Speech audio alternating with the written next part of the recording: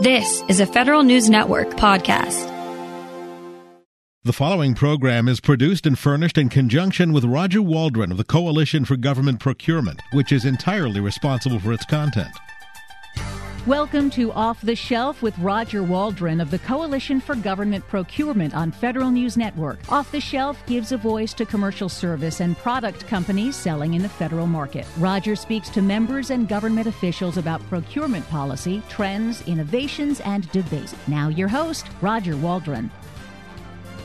Today, my guest on Off the Shelf is Joanne Woytek. Joanne is the program manager for NASA SEWP, and NASA SEWP is currently on NASA SEWP 5, the fifth generation of this highly successful contract vehicle. Joanne, it's great to have you join the show. Thank you for having me. I think if I recall correctly, right, we're in the second option period, and the contract is gonna, the period of performance ends in 2025. Yes. So we're going to talk about that. But first, I think just to recap where you all are over the current NASA SEWP 5 contract performance, the first option period, and now you're getting to halfway through the second option. Can you talk about, the growth profile? Because it's quite significant. Yes. So it's significant, but interestingly enough, I've been with SEWP since the beginning, and I don't think we've ever had a year that didn't include growth, which is pretty amazing. But we did have in SEWP 5 even bigger growth than expected or before. When we were in 2016, we were just under $4 billion in total obligated funds through either new orders or mods to orders. And we ended last fiscal year at over $10 billion. That's with a B.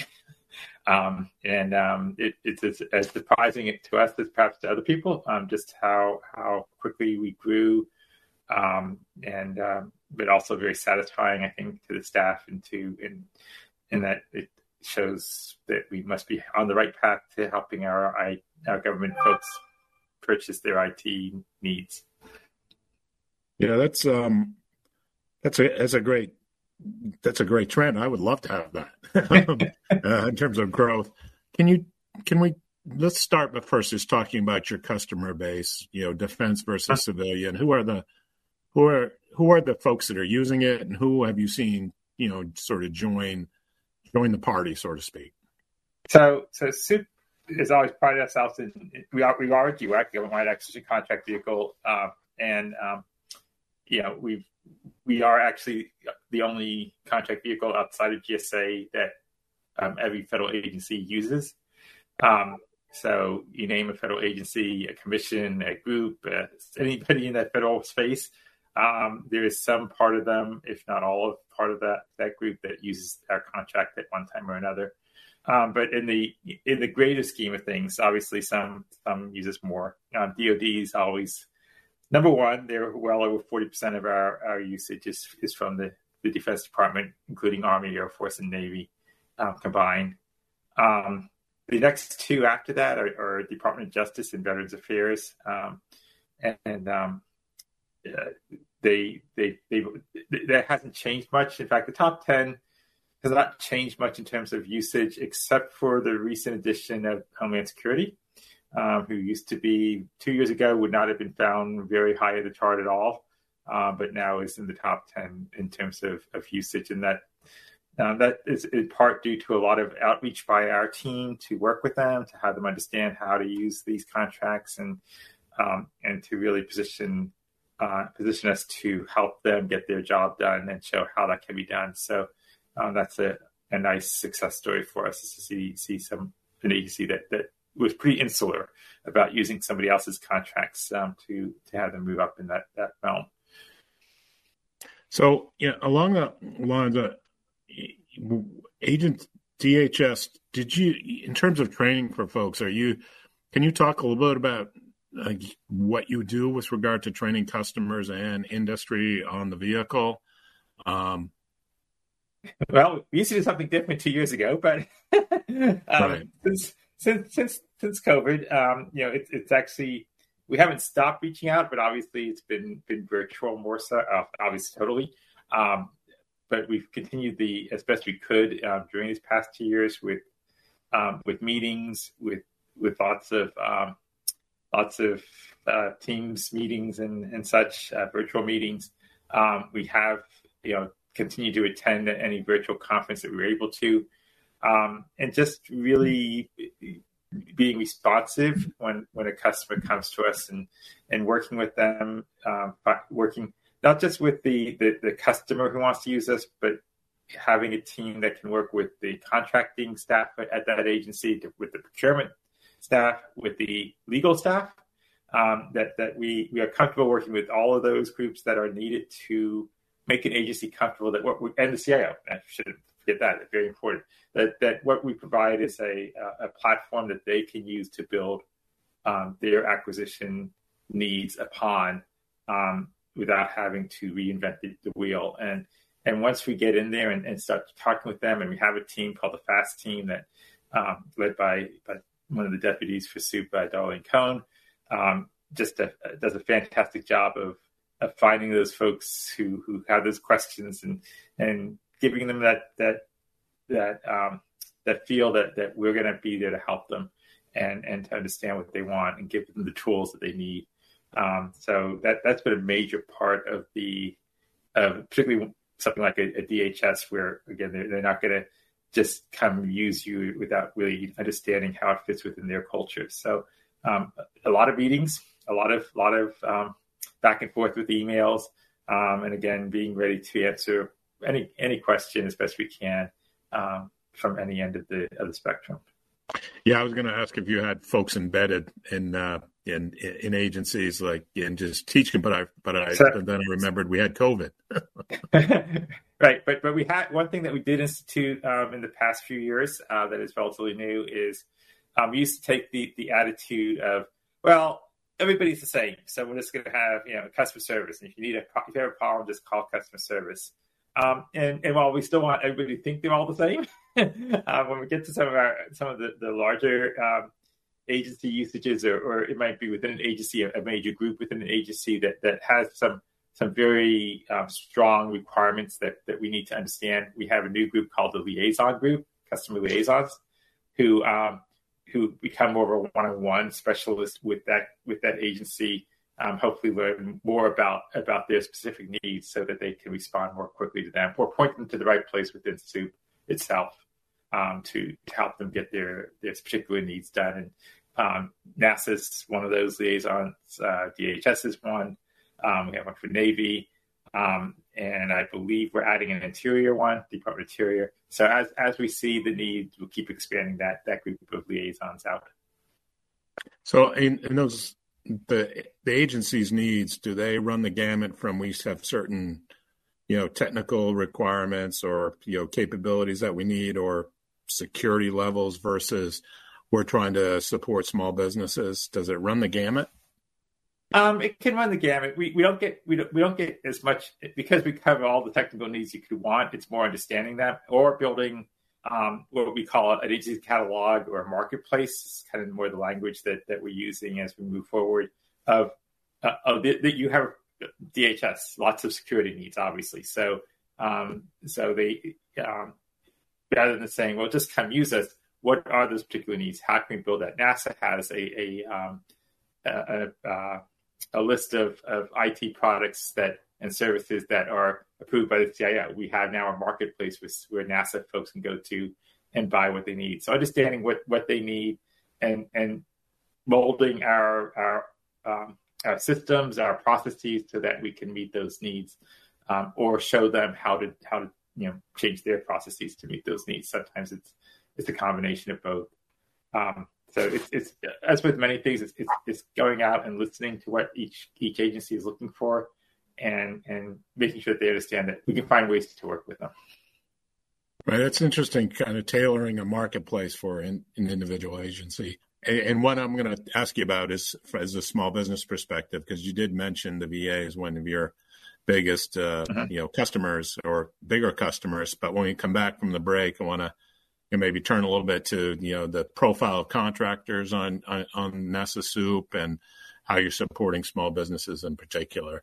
My guest today is Joanne Woytek. She is the program manager for NASA SEWP. I'm Roger Waldron, and you're listening to Off the Shelf on Federal News Network. Welcome back to Off the Shelf on Federal News Network. I'm Roger Waldron. My guest today is Joanne Woytek, the program manager for NASA SEWP, the only IT GWAC that all government agencies use, and it's outside of GSA.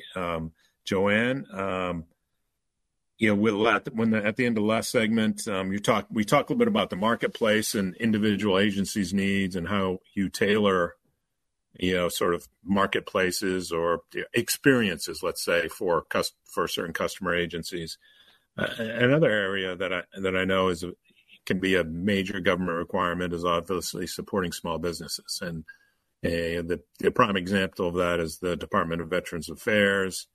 And the Vets First program, and the statutory requirements they have to go to service disabled, veteran-owned or veteran-owned companies, first. So can you talk a little bit about the VA, but then also expand beyond to just how you support small businesses in general? Sure. We're very proud of that, of how we support both the VA and then the small businesses. VA in particular, obviously SDVOSBs are very important. They've actually been a part of SEWP for quite a while now, including SEWP 4 and now SEWP 5. In the last fiscal year, 32% of the dollars went to SDVOSBs and 24% of the dollars went to VOSBs. So that's pretty significant. And that's overall. That's not VA's usage. That's the overall usage of SEWP. That's how many dollars went to it. So that likely means it's more than just VA using those small business types. One thing that we mentioned tailoring.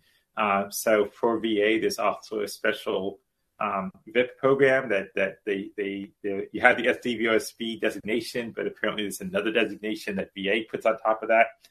We make sure that for VA customers that we show them which of those businesses on SEWP are actually approved for that program for VA. So if you're not a VA, we don't care about that. We don't, we just show SDVOSB, but for VA customers, we'll actually break it down a little bit more for them.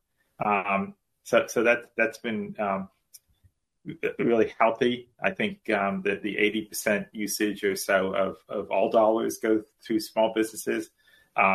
I heard we were talking recently about this and it came up, some contractors say, we get all of our business small business because that's all we have. We feel it's important to give our government customers the choice.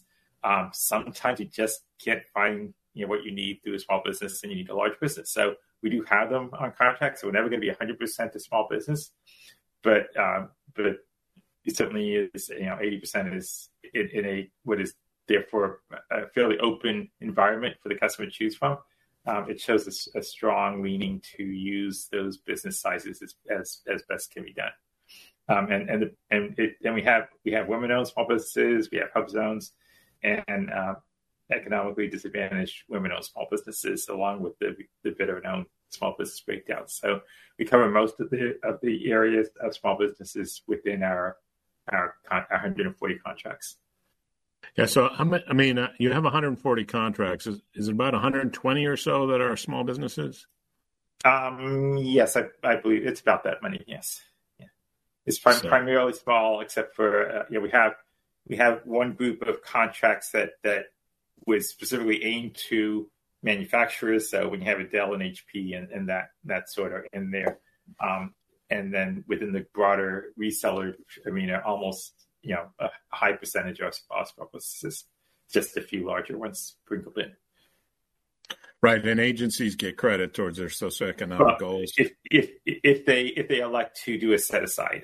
So Our system, our request for quote system, allows the customer to select which set aside if they want to use, and it will then only send out the RFQ to those companies that fit within that business designation. Right, and in that case too, I guess there would be a waiver of the non-manufacturer rules, so that because it's going to be small business distributors generally. So in SEWP 5, we started SEWP 5 under a given rule within the non-manufacturer rule that exempts a large chunk of our small businesses. We are certainly looking at that for SEWP 6 as to what would be the rules for that. But yeah, that's an important part of it. It may change things a bit for SEWP 6 because of the changes in the business rules. Right. I'm looking forward to talking about SEWP 6. We'll get to that. But first, I think some more context. We touched briefly on the pandemic in the last segment, and just it's always interesting for me to hear, the common but different experiences we all have had in the context of the pandemic and remote work and that sort of thing. So can you first talk a little bit about, your organization and how you sort of transitioned to, fully remote work, over this time frame? And then maybe we can talk a little bit about what you see, from an industry perspective and supply chain during that time and now as well. So we were fortunate in that we had already set ourselves up to provide for a telework environment, partial telework environment, just prior to the pandemic hitting. So we had already had our staff equipped with laptops and such, and it even had an unexpected true fire alarm in that our building caught on fire in a part of it, and we had to shut down for a week. And so we had a little fire drill of our own for just prior to the pandemic that turned out to be useful in terms of learning how to adjust to a telework environment. So we were ready for it. I believe that we did a really good job in terms of the staff and the technology all working together to do the best you can. And as we now move back into a hybrid environment this spring in May. April and May, we'll be moving back into a partial office and partial telework environment. It's trying to now get a balance of the best of both worlds. It's nice to work at home, but it's also nice to have that interaction with your fellow staff members, to know the people that are working with you, and to kind of interact with them that one-on-one way that you can't do no matter how much you try virtually. So we'll see how it goes, but that's our goal, is to get back there and even be better as a staff than we have in these past 2 years. In terms of supply chain, obviously there are a lot of technical areas that are being affected with the semiconductors in particular, and it does make it more difficult to get what you need right away. We see that frustration, but understanding from most of our customers. SEWP continues to push our contract holders to do their best, because we do rate them on this, not to beat the supply chain. If the supply chain is a problem, it's a problem. The question becomes, if you're going to have a contract with the government, you should know what's going on. So we still expect our contract holders to be honest with their customers when they're doing the quotes, when they're getting the orders. It's going to take this long. There's a delay. Be upfront with them. That's great.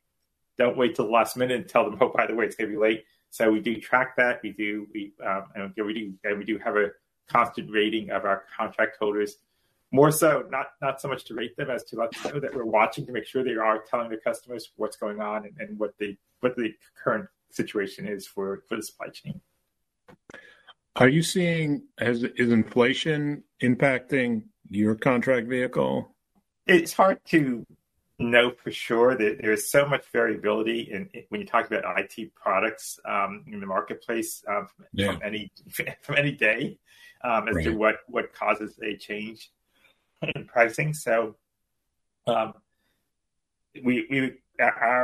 contracts are set up to be commercial in nature, in the sense that the pricing is based on the current pricing. We're not going to hold them to a price from 5 years ago. What's the current commercial price? So we do see adjustments. We certainly don't allow for just jumps in pricing. I don't think that I've seen any significantly different level of price changes than we have in the past. But what happens in a situation like SEWP, you'll have a major manufacturer come out with a new catalog every so often, and when they do they'll change the prices just in general. But that's a common factor anyway. So I think the supply chain has been more of an issue than not. We do hold the companies to what they quote. So if they quote something, they need to meet that price, even if prices change in the meantime. But hopefully they've done their job of securing their pricing when they do their quotes. Right. Well, it sounds like you have a mechanism though that provides some flexibility for the companies to adjust their prices. It sounds a bit easier, or a bit more straightforward than some of the other contract vehicles. Right. We try to be, we always look at our role is to provide a fair and reasonable price, and to provide a reasonable place for the companies to make a reasonable profit while giving the government a fair price and a good acquisition process, and hopefully with competition even get perhaps the best price available at the time they're purchasing, but also be able to get the item. If you don't allow for price changes, the companies can't operate at a loss. They simply won't sell the product. So we'd rather have the products be available to the government. Again, let the competition, let the business, let the process of the time determine that the pricing is the correct one for the government. Right. That's like the best business deals are where both sides win. Right. Yes. Not one side wins and the other side loses. So Joanne, we're up on the break. When you come back, I want to circle back just briefly on the outreach that you described you've done during the pandemic, and just get a sense of if you're going to start doing that back in person too, as part of the, back to work and that sort of thing. And then perhaps we can start talking about a little bit about the future and where the NASA SEWP program is going. My guest today is Joanne Woytek. She is the program manager for NASA SEWP. I'm Roger Waldron, and you're listening to Off the Shelf on Federal News Network. Welcome back to Off the Shelf on Federal News Network. I'm Roger Waldron, and my guest today is Joanne Woytek. She's the program manager for NASA SEWP, and we're talking all things NASA SEWP. And Joanne, you mentioned in the last segment you're starting back to a hybrid work environment, and I guess sort of a soft launch perhaps in April, and then even more to get back to a certain business rhythm in May. One of the things in that context too, and you had described how you guys had done virtual outreach with your customers and those type of engagements. Are you starting to see the customer and folks willing to get together in person, or is that something you anticipate, a little bit later in the year? Yeah. So as we're talking right now, 2 years ago I was in San Francisco, and my last trip was to RSA conference in San Francisco, and that's when the pandemic hit, right when I got home. And none of us have been traveling for 2 years. We actually had a few meetings, and I will be heading out in a couple of weeks for my first travel in 2 years to a defense meeting in San Antonio. So yes, we are starting to go back out, meet with our customers. It's really important to me that the staff, not just myself, but the entire staff, find ways to interact with customers as personally as possible. I'm not really into surveys and such. I'm much more into listening to the customer and watching them as they interact with us. We can learn so much about where their issues really are and how to move forward. So looking forward to that. We're almost certainly going to be very hybrid oriented, especially for the next year. We'll be attending events when we can. NCMA is coming up later this year. We'll be fully involved in that, for example. So there'll be more and more of those outreaches, but we will continue to have our WebExes. We have traditionally one every couple of weeks on our website at www.sewp.nasa.gov. There's an events calendar you can click on that lists the upcoming places where we'll be going to. Training will start up again. We've been doing virtual training, but we haven't really gone out to do personal one-on-ones, and I think that's going to start building as the rest of the year goes along. A lot of pent-up desire by customers to see people again, I think. So as long as we can do it safely, we're gonna move ahead with that. Mostly, obviously, in the U.S., I don't anticipate any international travel anytime soon, but that will come too sometime, hopefully in the next year. Well, congratulations on you getting out on your first business trip in 2 years. That's pretty good. Yes. And I will say you guys do a great job pushing out information. I'm on your mailing list for the webinars and sessions you have every couple of weeks. So, and there's lots of good stuff there. So I encourage folks. You gave them the website, and I'll give you a chance to give it again at the end of the session. But definitely, if you want to learn more about the contract vehicle, you can just Google NASA SEWP and you can find the website and go take a look. So Joanne, one of the things that I know your contract vehicle has been very focused on historically, and I think we've talked about it on past shows, is the supply chain security and whether it's authorized dealers and who's selling stuff versus meeting emerging and evolving government requirements regarding cybersecurity and whatnot. Can you talk a little bit about how you approach those? Right. So in terms of the general topic and in supporting the acquisition process, we do spend a lot of time trying to fully understand the companies that are selling to the government.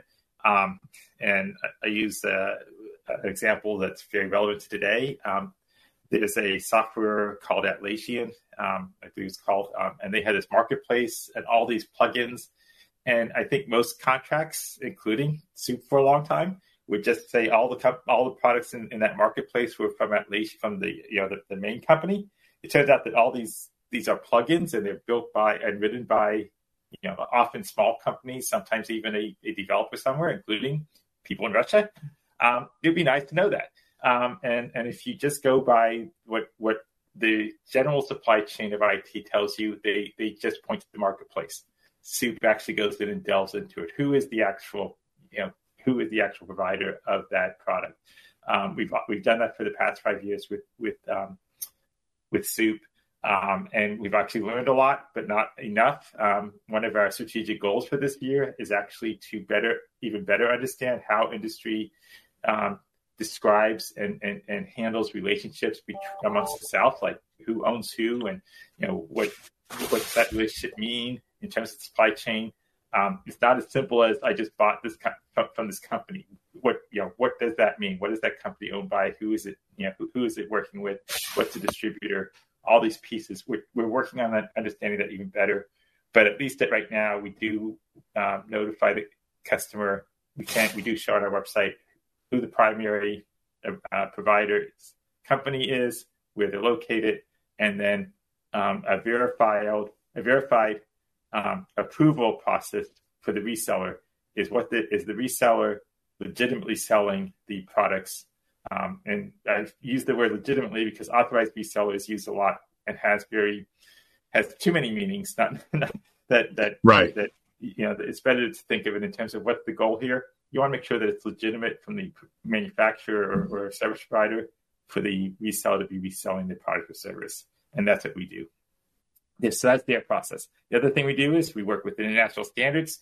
We have the ISO 20243 standard, which we helped to develop, and it's part of the open group.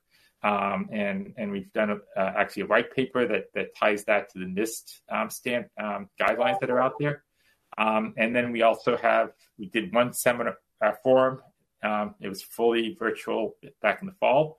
On May 24th, there's going to be a supply chain forum that we're holding in Arlington, Virginia. It's on our website, and it's not about SEWP. It's about the supply chain. We'll have SEWP there, but we're going to have NIST. We'll have OMB. We'll have various players and industry and government to talk about some of these risk factors. So that's a big part of it. So that's an in-person event? It is a hybrid. So it will be both in person and we'll do a virtual piece to it. Yes. as most are going now. So again, it's on. I don't know if we have registration yet. It's coming soon. It's on our website. Okay. Registration coming soon, but it will be available for both in person, and it's a full day event. you mentioned the policy piece with things like 889 and CCMI, and we don't drive the policies, but we monitor them, and then we find the best methods for providing that information to our customers as to who's met those standards and how to find them. So that's where we really play the information mediator for these policies, not so much the driver of the policies. Joanne, do send me the particulars for your event, because we'll make sure we include it in our newsletters, in the registration link for folks, because we have a lot of folks who are very, very interested in those issues, and also participate on your contract vehicle as well. I think now we're going to turn to NASA SEWP 6, I guess, and talk a little bit about the planning for that. But I think we'll do that when we come back. And I guess the first thing I'd like to ask you about is just that interplay between your program and OMB, because for each one of these, you need to get that executive agent designation to authorize to do it on behalf of the government-wide IT acquisition vehicle. So it'd be great to hear a little bit about that interaction and how that works, and then you can turn to what you guys are thinking about and sort of where you are in the process. My guest today is Joanne Woytek. She is the program manager for NASA SEWP. I'm Roger Waldron, and you're listening to Off the Shelf on Federal News Network. When we need help, we turn to government. When government needs help, they turn to Federal News Network. For news on the federal pay raise. To learn how other agencies handle IT modernization. To see how Congress funds my agency. For changes to my TRICARE benefits. Federal News Network, helping feds meet their mission. Welcome back to Off the Shelf on Federal News Network. I'm Roger Waldron. My guest today is Joanne Woytek. She is the program manager for NASA SEWP. This segment, I think we're going to talk about the future of NASA SEWP. It's been a highly successful contract vehicle over what's going to be 25 years. The first actually 30. Yeah, 30. Okay. Yeah, right. Right. I can't do my math, but and the first GWAC. So yes. Will always be a claim to fame. So Joanne, as we talk about NASA SEWP 6 and the planning for it, I guess first, just for the listening audience, a little bit about, how you all engage with OMB, because, for the IT GWACs, OMB has the statutory authority to designate a government-wide agent for the acquisition of information technology. Hence, you get a designation for program authority. Even GSA for its IT GWACs has to get a designation from OMB as well to be able to operate on a government-wide basis. And there's a whole process to that. Can you talk a little bit about that? And then we can talk about what you're thinking about for 6. Well, the process has, I guess, changed, I would say, for the better, in that until more recent years, it was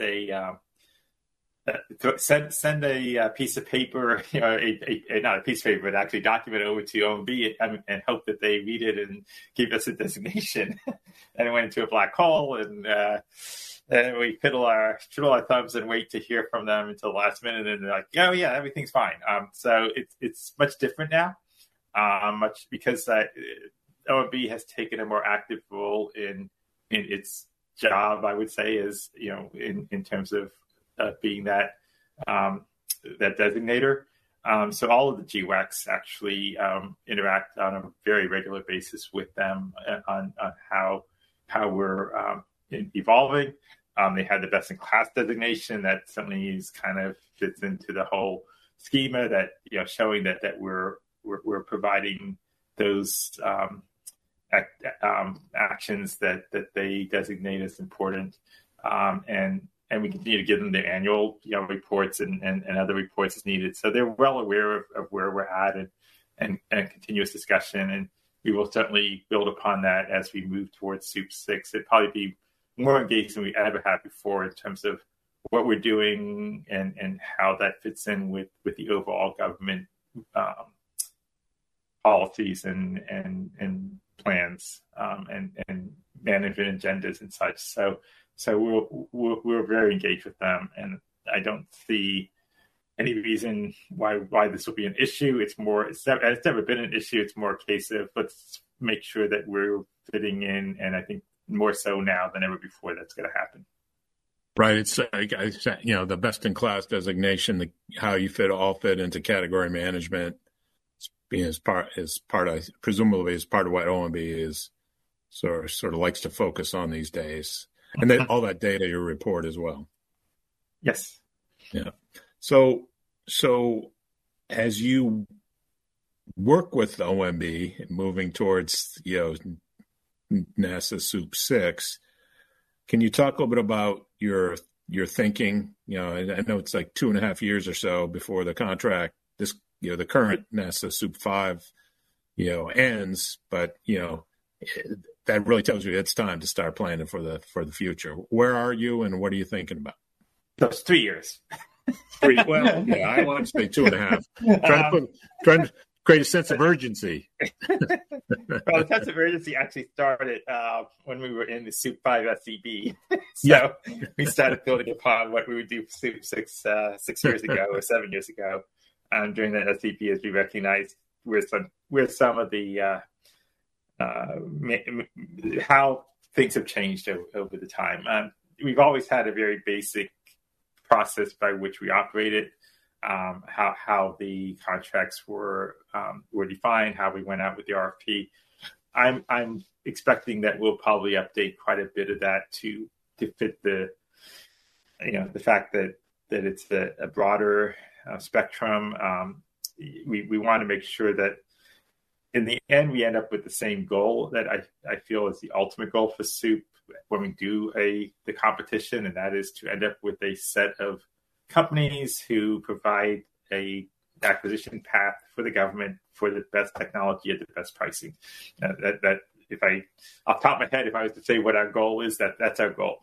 It's not to get to a specific technology or a specific price point, but we want to get companies that can provide the technology, the best technology at the time, for the best price.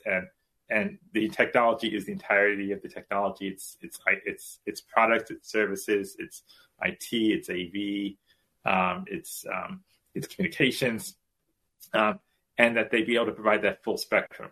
SEWP has never been tied to one company does one technology. We want a contract that gives us access to all the technologies. So and provide the capability to those technologies evolve, add new capabilities.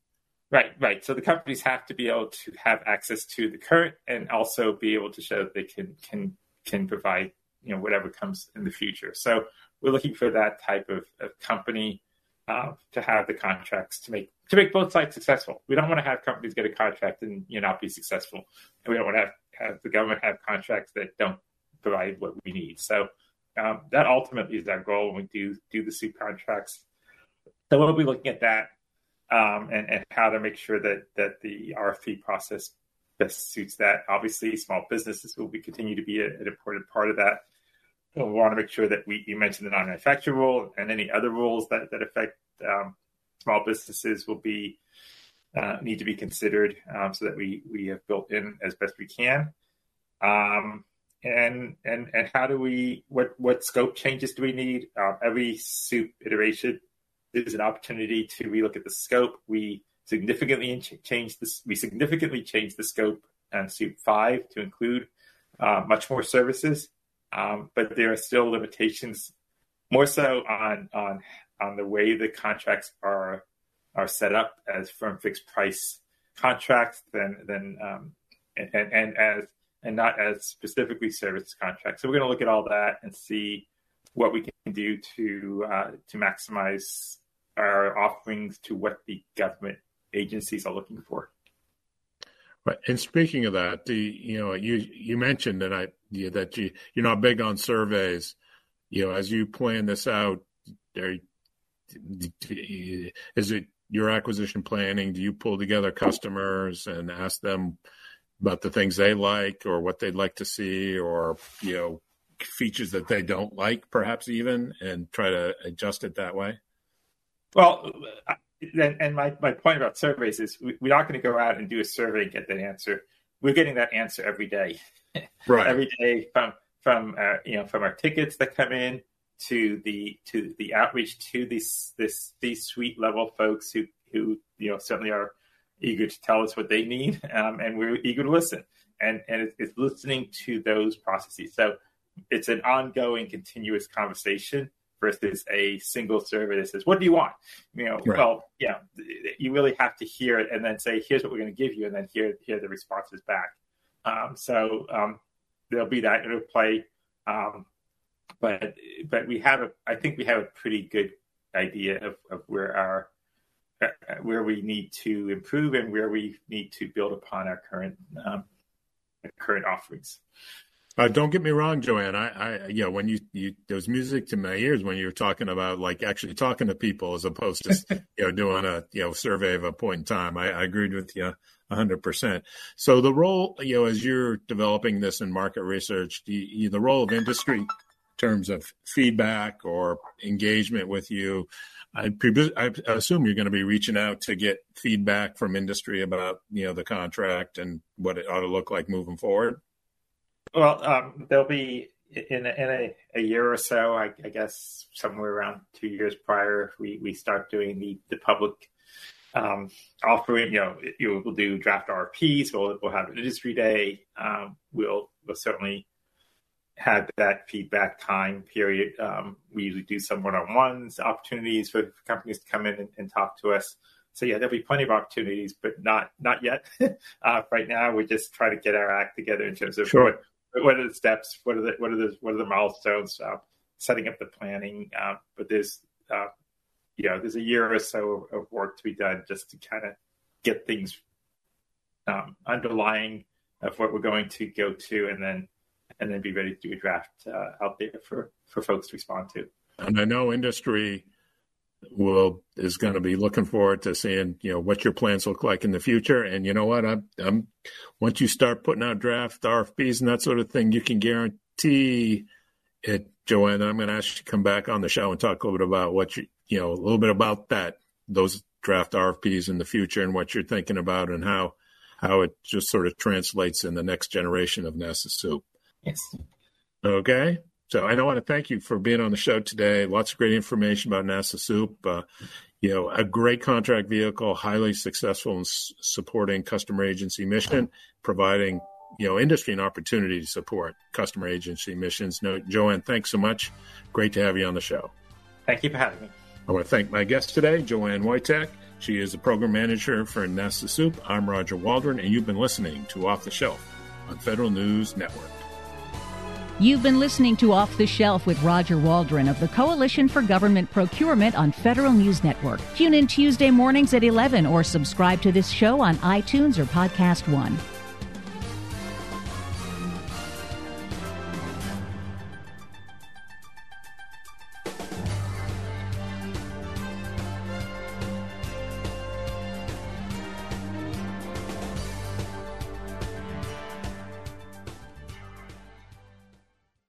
To be your best every day, you need proven quality sleep every night. Science proves your best sleep is vital to your mental, emotional, and physical health.